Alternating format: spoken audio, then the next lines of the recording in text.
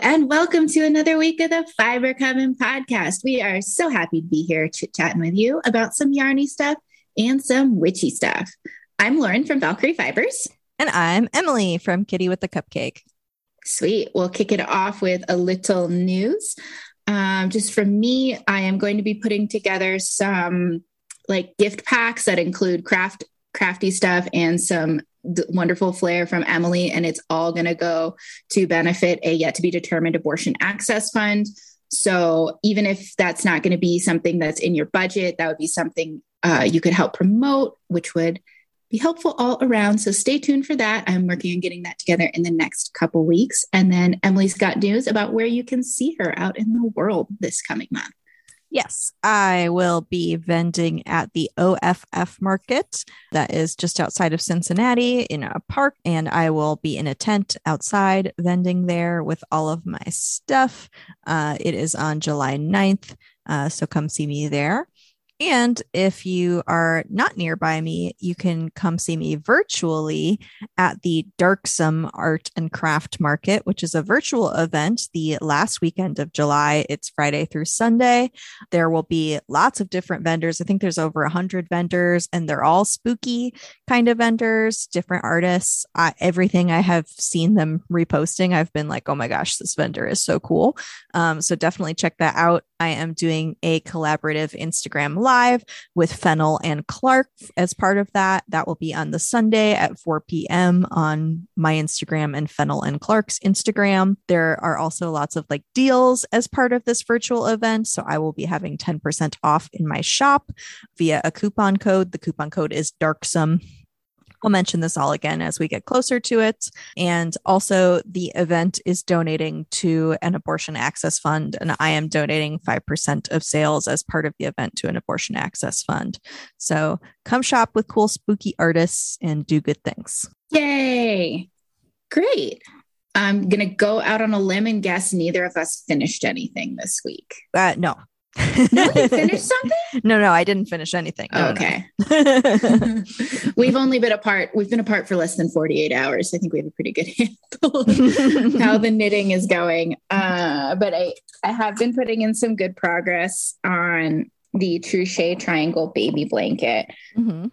Look at this. It looks so cute.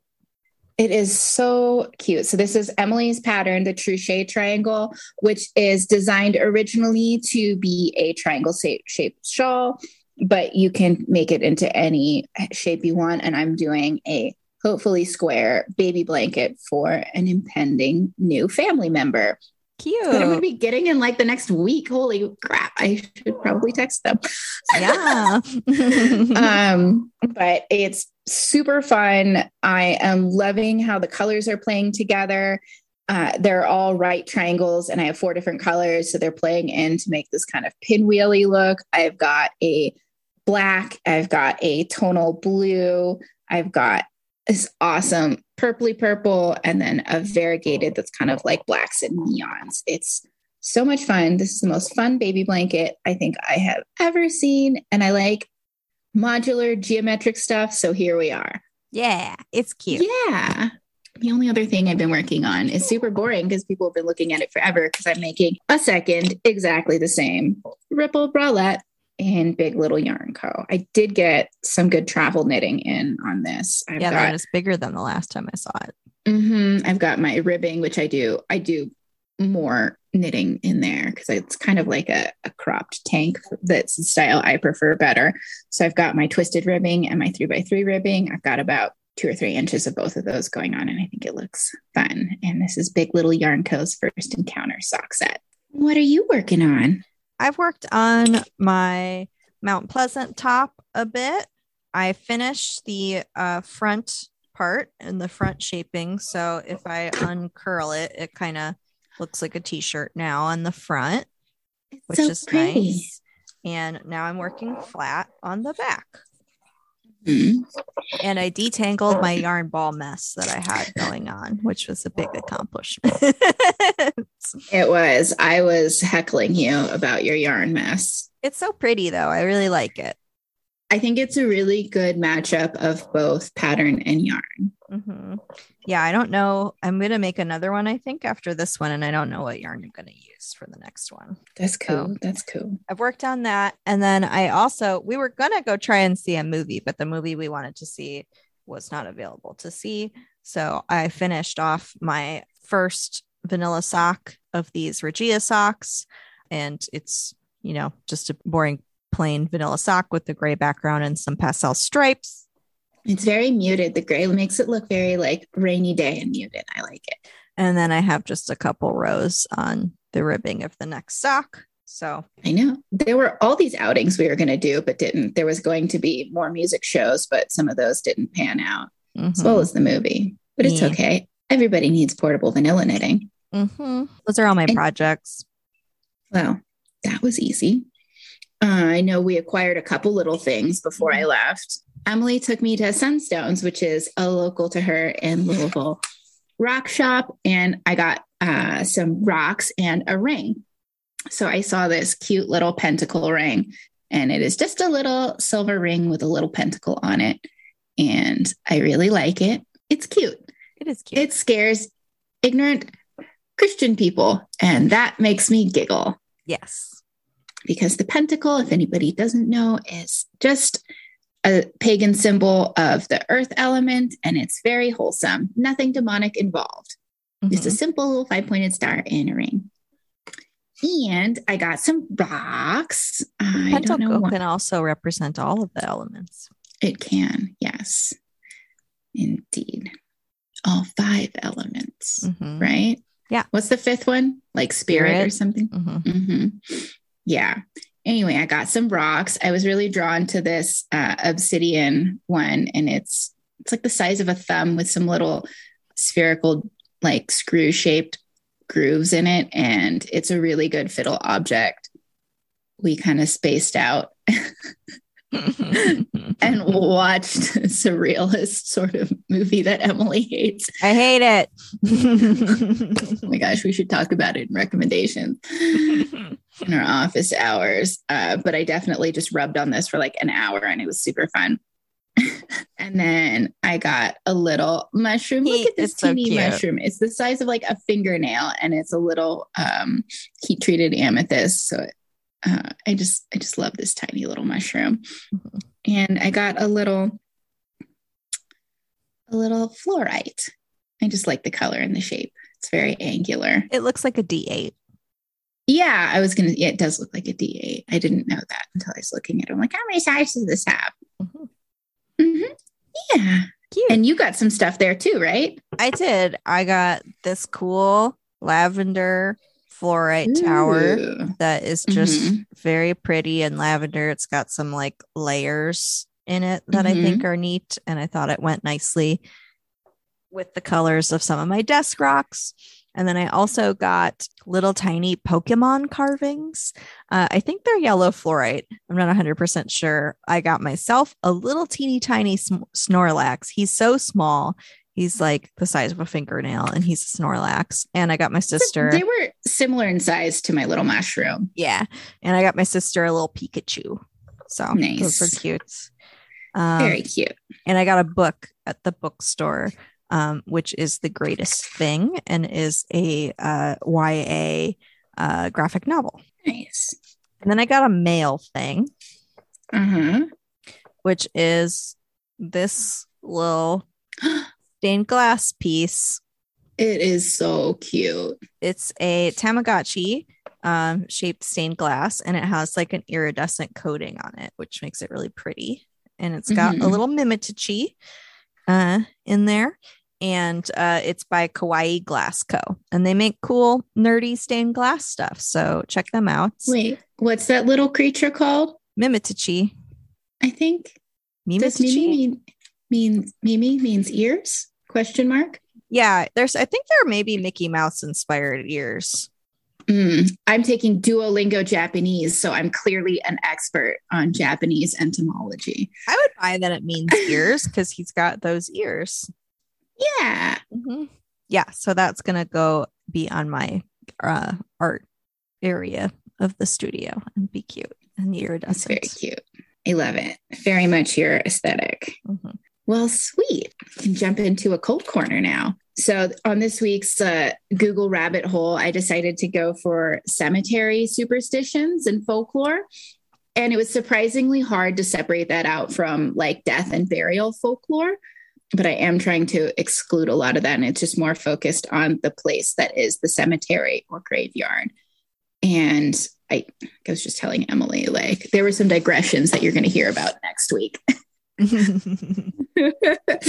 But I started out with my research with an Ologies episode, which is a really fun podcast that interviews different scientists in different fields. And the host has a really good focus on finding underrepresented voices in science, which I appreciate. And their episode on graveyards, which they're calling Tephology, is episode 226, if you wanted to check that out. And that will be in the show notes. Cool. So here's some fun facts that I got from that podcast episode that were kind of a starting out point for me.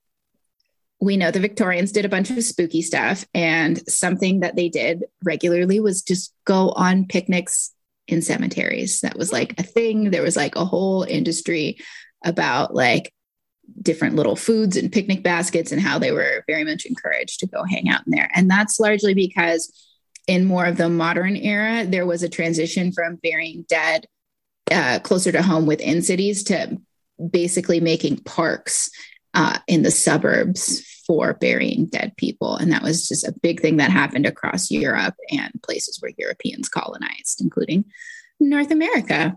And another thing I learned, burial in perpetuity is very much a North American thing. So like the idea that like your body goes into the ground and that is your plot forever. In places that have been densely populated for longer, like Europe, it's much more common for it to be more of like a lease situation. So for like a decade or 2 decades, there's this space that you have and the family has an option to renew it at that time. And a lot of times they don't. And then something else happens to the remains that is determined by the family. But it's mainly the burial in perpetuity is a thing in North America, because when the colonists got here, they're like, oh my gosh, so much land. We can just park someone here forever. Yeah. And then this doesn't really have anything to do with cemeteries, but I thought it was a fun fact. The difference between a casket and a coffin is the shape. A casket is a rectangle and a coffin is roughly body shaped. And the popularity of caskets in America over the coffin largely came around during the Civil War, when they had a lot of dead people that had died far from their home and needed to be transported. I'm assuming caskets were a little easier to make because they were rectangular, and they were also like less depressing because they were less body shape. They just looked like cargo and not like, oh, there's definitely a human being that is dead in there. And that's also too because the Civil War was one of the first times that embalming was used on a larger scale and for more common people. So we had all these embalmed deceased soldiers being shipped around the country. And that's why caskets that are rectangular are more popular than coffins. Interesting. Yeah. And the person that was being interviewed in the podcast had a really interesting fact. And she said that taking rubbings of a headstone is actually really bad for the headstone. So maybe don't do that. There is a superstition that you will lose your memory if you do that. Do you know that one? I didn't see that one. Yeah, that is a like old timey wives' tale kind of superstition that if you take a rubbing of the headstone, that you will lose your memory. So I think that probably came like to get people to stop doing that. Yeah. So conservationists are not stoked on people doing that. And the guest had said that Katharina von Tassel in the Sleepy Hollow Cemetery, because her name is featured in the Sleepy Hollow book, tourists have come and made rubbings of her headstone for ages, and it's almost illegible now because people have just been doing that. So no rubbings, they're bad. And getting into some traditions, these are mostly Western traditions. There's, of course, holding your breath as you go by a cemetery. And that's related to like not wanting to like accidentally inhale a spirit. a restless spirit that might be out and about in the cemetery. I'm sure that's also linked to like the pre-germ theory notion of miasma, which was that basically that contagions can spread through the air. I mean, they're not wrong, but it just got a little more developed when we got into the whole germ theory. The street from the cemetery. The cemetery is my neighbor, so I can't hold my breath while I'm passing the cemetery. I would die. No, these are all just superstitions. And there's tons around headstones and ledger stones, which are the big rectangular ones that go directly over the corpse. Those are sometimes people say they're for holding people down. And that could be if there's someone who was like marginalized or undesirable, or also in the sort of Christian mythology of the resurrection, like making you wait patiently until the old J-man comes back for the second coming. And then there's also the superstition of what flowers or what things grow on top of someone's grave. If wildflowers grow on top of the grave, people sometimes think that is an indication that the person was good and went to heaven. And if weeds or nothing grows on the graves, people will say that person was bad. Mm-hmm. I guess we shouldn't ascribe value to dead people, but that's just what people say. Mm-hmm. And this one was super interesting to me. This one is apparently a Japanese superstition, and about tucking your thumb. This one too. I like it. Yeah, tucking your thumb inside your hands when you're passing a cemetery, because the thumb is called the parent finger, and it's a symbolic gesture for protecting your parents from an untimely death. Yes. It kind of reminds me of don't step on a crack. You'll break your mother's back in our Western, like little weird old wives' tale culture. Mm-hmm. Yeah. And this one, this little fun fact that I had was kind of about many cultures across the world have this one, is that pregnant people should avoid cemeteries. And of course, there's all the superstitious reasons about like bad things will happen to your baby will be haunted, or haunted babies. Haunted babies you never want. But in reality, it's probably a good idea for a pregnant person to remain as calm as possible. And if going to a funeral or a graveyard is going to cause that person emotional distress, it's probably best for parent and baby to avoid that sort of stress. So that's probably one that's got some beneficialness to it. Mm-hmm. They also say that taking flowers from a grave is a big no-no, because you'll get haunted. Yeah. Sure. Mm-hmm. I think those are a little bit more loose if it's like you're attending the funeral and you take one home to press as a memento. But like if you're just going to visit and it's just random flowers, you shouldn't take those, because it's not very nice and also superstitious. You might get haunted. Mm-hmm. There's also a funeral superstition that the first person to leave is the first to die, much like that's just kind of along the lines of the old timey superstition of like 13 people dying together. The first to rise is the first to die. It's like the same thing, but with a funeral. Yeah. And also you shouldn't count the number of cars in a funeral procession, which is interesting. They say, if you count the cars, that's however many cars there are, that's the number of days you will have until you die. Wow. Harsh. So don't count cars in funeral processions. I can't say that one properly. Yeah. Another really common one I was thinking about when you brought up this topic was like standing on someone's grave, and how there's like some like negative vibes associated with that, right? And like the phrase someone just walked over my grave, like meaning that you like have a chill. Yeah. Yeah. Oh my gosh. Speaking of like those things in graves, on the ologies episode that I listened to, the expert said that when they discover old cemeteries and burial grounds, like in urban areas, pretty much never do they move the bodies. They just move the headstones. It is rare for people moving burial sites to do the whole job. So like, yeah, there were lots of references to poltergeist in this podcast episode. Yeah. And then I just had a couple more cemetery superstitions. You shouldn't whistle in cemeteries because it summons the devil. Okay. like you do. I mean, I guess I should just say be careful of that and of your intentions. If you're wanting to summon the devil, knock yourself out. But we should do those things consciously. It's not something you want to do. That seems like another one that was like made just to like tell people to be respectful in cemeteries. Mm-hmm. Like, don't take flowers, don't whistle, don't stand on the graves.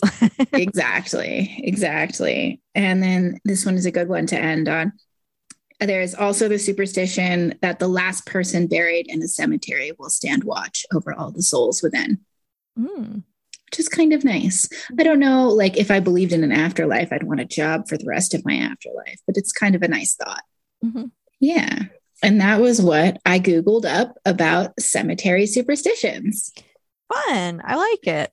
I walk my dog in the cemetery across the street from my house all the time. So I like cemeteries. It's a really nice cemetery full of fireflies. Yeah, Lauren saw fireflies for the first time while she was here. I was very excited. Life event. It was pretty magical to take an evening stroll through Emily's local cemetery and see all the fireflies. It's very pretty and peaceful. I enjoy cemeteries. I find them peaceful. And they're often good places to jog, which is something I do. Rad. So I think that's it for content. We're going to jump on into shameless self-promotion. So if that's not your jam, we'll see you later. But let's get into it. I am having a shop update this Sunday. That will be July 3rd at 9 a.m. Pacific. A little Tolkien themed update. I'm going to have one self-striping, and that is my Treebeard colorway. Very foresty, along with coordinating colorway Fangorn. Such trees. Such trees. We love trees. And then randomly, I will be having a couple gradient. I have 2 gradient kits of avocado dyed yarn. Yeah, I think it's really fun. I think it's a really nice gradient of avocado yarn. It's not really, there we go. That's coming across how it actually looks. So that'll be fun. A little mini shop update.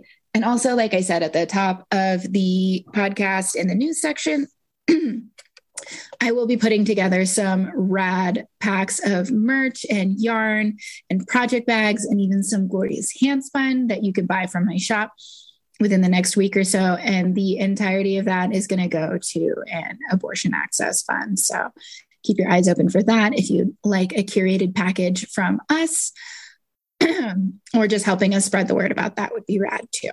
And then what do you got for promotion? I don't know if I have any promotion. Do I have any promotion? You do. We talked about this. The Woolen Folk. Yeah. Hey. Woolen Folk is a show that happens in Kingston, New York. It is a folk music festival and a knitting yarn fiber crafts festival. And it happens the Friday before Rhinebeck. And I'm going to be vending at it with Kemper of Junk Yarn. We're sharing a booth. I've been drawing this stuff for the collaboration. Lauren's seen a bunch of it. It looks good. Be excited. And I'm going to have all of my stuff there. And there's going to be food trucks there. And like other really cool people are vending there, like Brooklyn General and La Bienne May and so many cool vendors. So the tickets for that show go on sale on July 1st for early bird tickets, and they are cheaper if you buy them July 1st through 13th than if you buy them later. So if you want to save some money on your ticket, you should do that thing. And I'm really excited for the show. I think it's going to be really fun, and Lauren might be there with me hanging out in the booth, being a cute booth babe. So yeah, it'll be good times.